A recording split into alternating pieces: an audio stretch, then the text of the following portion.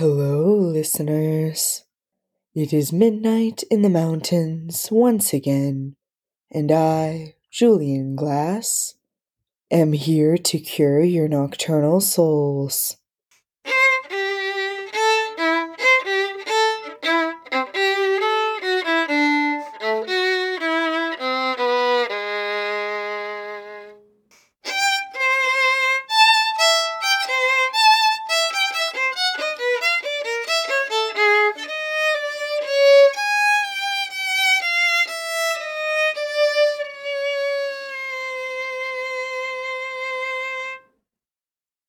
Folks, I must apologize. I have come down with a cold, so my dulcet tones may be a bit less sweet tonight. But thanks to Mucinex and a humidifier, and an immune system bolstered by my having viewed many bright colors, my condition only improves. I hope you are all staying warm, Mercy Mountain. Bring your pets inside with you, and huddle under some blankets if you haven't already, because the biggest snowstorm of the season yet is beginning. As I look out the studio window, I see the snow flying sideways, stoplights swinging in the wind. The snow is falling more and more thickly, starting to obscure my view of anything else outside my window. While the snow buries us in cold, let us take a look around town. Kara Pinkerton, the woman best known for keeping tennis balls as pets, sits stroking one of her green tennis balls, listening only to the sound of her house creaking slightly in the wind. Finna Vanderberg, journalist for the Daily Dispatch, laden with blankets, sips hot cocoa contentedly as she watches horror movies one after another. She likes the warm, safe feeling they give her. Alejandra, my necromancer scientist friend, dons her lab coat, safety goggles, and rubber gloves before she begins preparing some potato soup. Soybean farmer Jordy Norris is in his fields, finishing up wrapping his soybean plants in scarves and mittens so they can weather the storm. Listeners, it has turned into a whiteout. I can see nothing but a flowing sheet of flakes. Wait, I can see something. What is that? Oh dear. Folks, here is a pre-recorded word from our sponsor while I peer closer. New River Hospital is here to tell you to stop sneezing on each other for fun. COVID isn't over yet.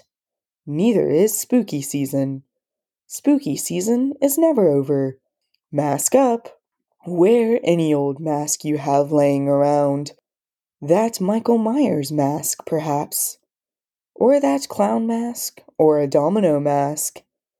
Any old mask will help you keep your neighbors healthy, and will be sure to spook them in the process. We've said the word mask so many times already, it's beginning to sound strange. What were we saying? Oh yeah, wear a mask. The people here at New River Hospital are kind of sick of taking care of COVID patients. As long as you're wearing any kind of mask, that works. Listeners, I have seen something in the snow. Something that will surely haunt me for a long, long time. I saw a long hallway lined with doors. The floor was dirty, with tiles peeling up in places. The lights were all out, the fixtures swamped with dead bugs. Each door was closed. Some of these doors had red catfish painted on their faces. Some did not. The doors with the catfish creaked open and I don't know if I can speak of what I saw next. And it seems I am not the only one to have seen images in the snow. Elderly Juniper Solo witnessed the new river at night. The banks were devoid of the extraordinarily tall people in red robes, who fish for catfish and loose souls there amid the darkness. But their fishing poles were left scattered across the earth.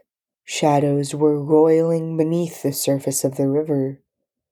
Shadows that were probably not fish.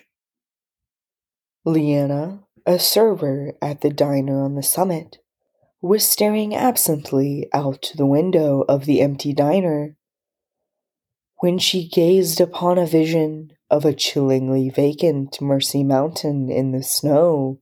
Florist Nadine Dixon was woken by the howl of the wind. She pulled aside a curtain to see an army of emaciated people swaying in the street, their faces as hollow as their guts. Each of these witnesses recoiled, only to find the tableaus of horror suddenly gone, replaced by a sheet of flailing snow. Listeners, I can only advise you not to look outside. Close your blinds and curtains and eyes tightly against the dreadful sights the storm will force upon you. As we shield ourselves from the storm, allow me to tell you a story. There was a child, a girl, possibly. She thought so, at least. She wouldn't think too much about that for several years. Anyway, there was a child. She had a dream. Not one of those that come with sleep, but the kind that comes with passion. She had a dream to make the world happy. Her world was small as she was small. Nonetheless, she had this dream, and it mattered to her. How would she make the world happy? She thought and thought about how to accomplish this. What if she cooked for the world?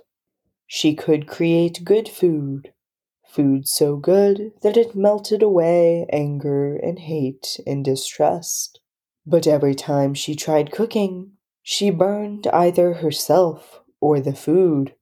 Perhaps that was not her path.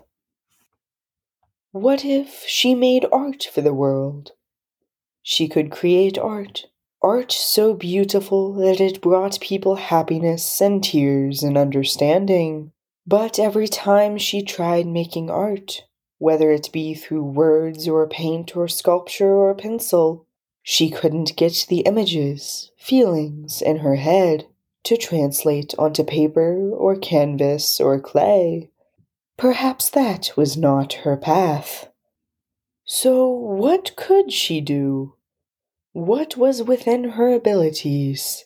She could see things that others could not. But how would that make people happy?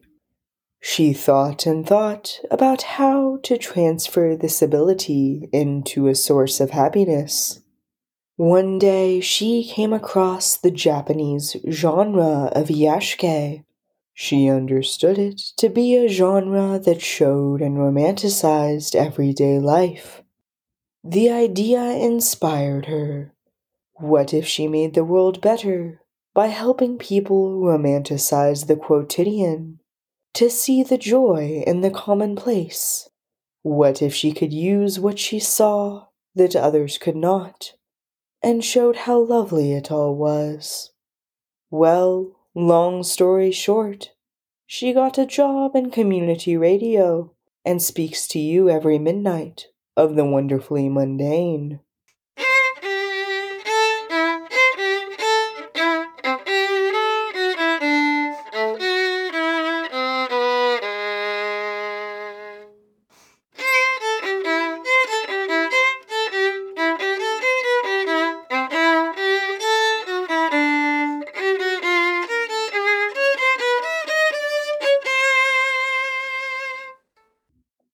Mercy Mountain. The storm is fading. The snow lightens. The clouds drift apart. The wind settles. The visions dissipate. It is time for me to be home, like all of you, and relish in this earthly life. I hope I have made this world a little happier, and that I continue to do so, not just with my murmur through your radio, but with my physical presence as well. Stay tuned next for a new month called Christine. Have a wonderful rest of your night, Mercy Mountain.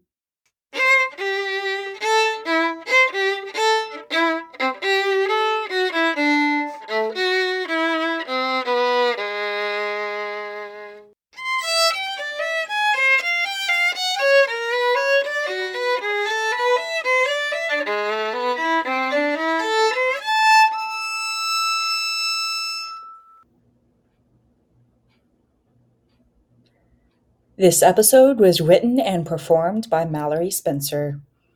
Music was written by Erica Piernis. Music was performed by Moss Grady. The logo was designed by the Podcast Design Company. For more, visit MallorySpencer.com or @MallorySpencerWrites on Instagram.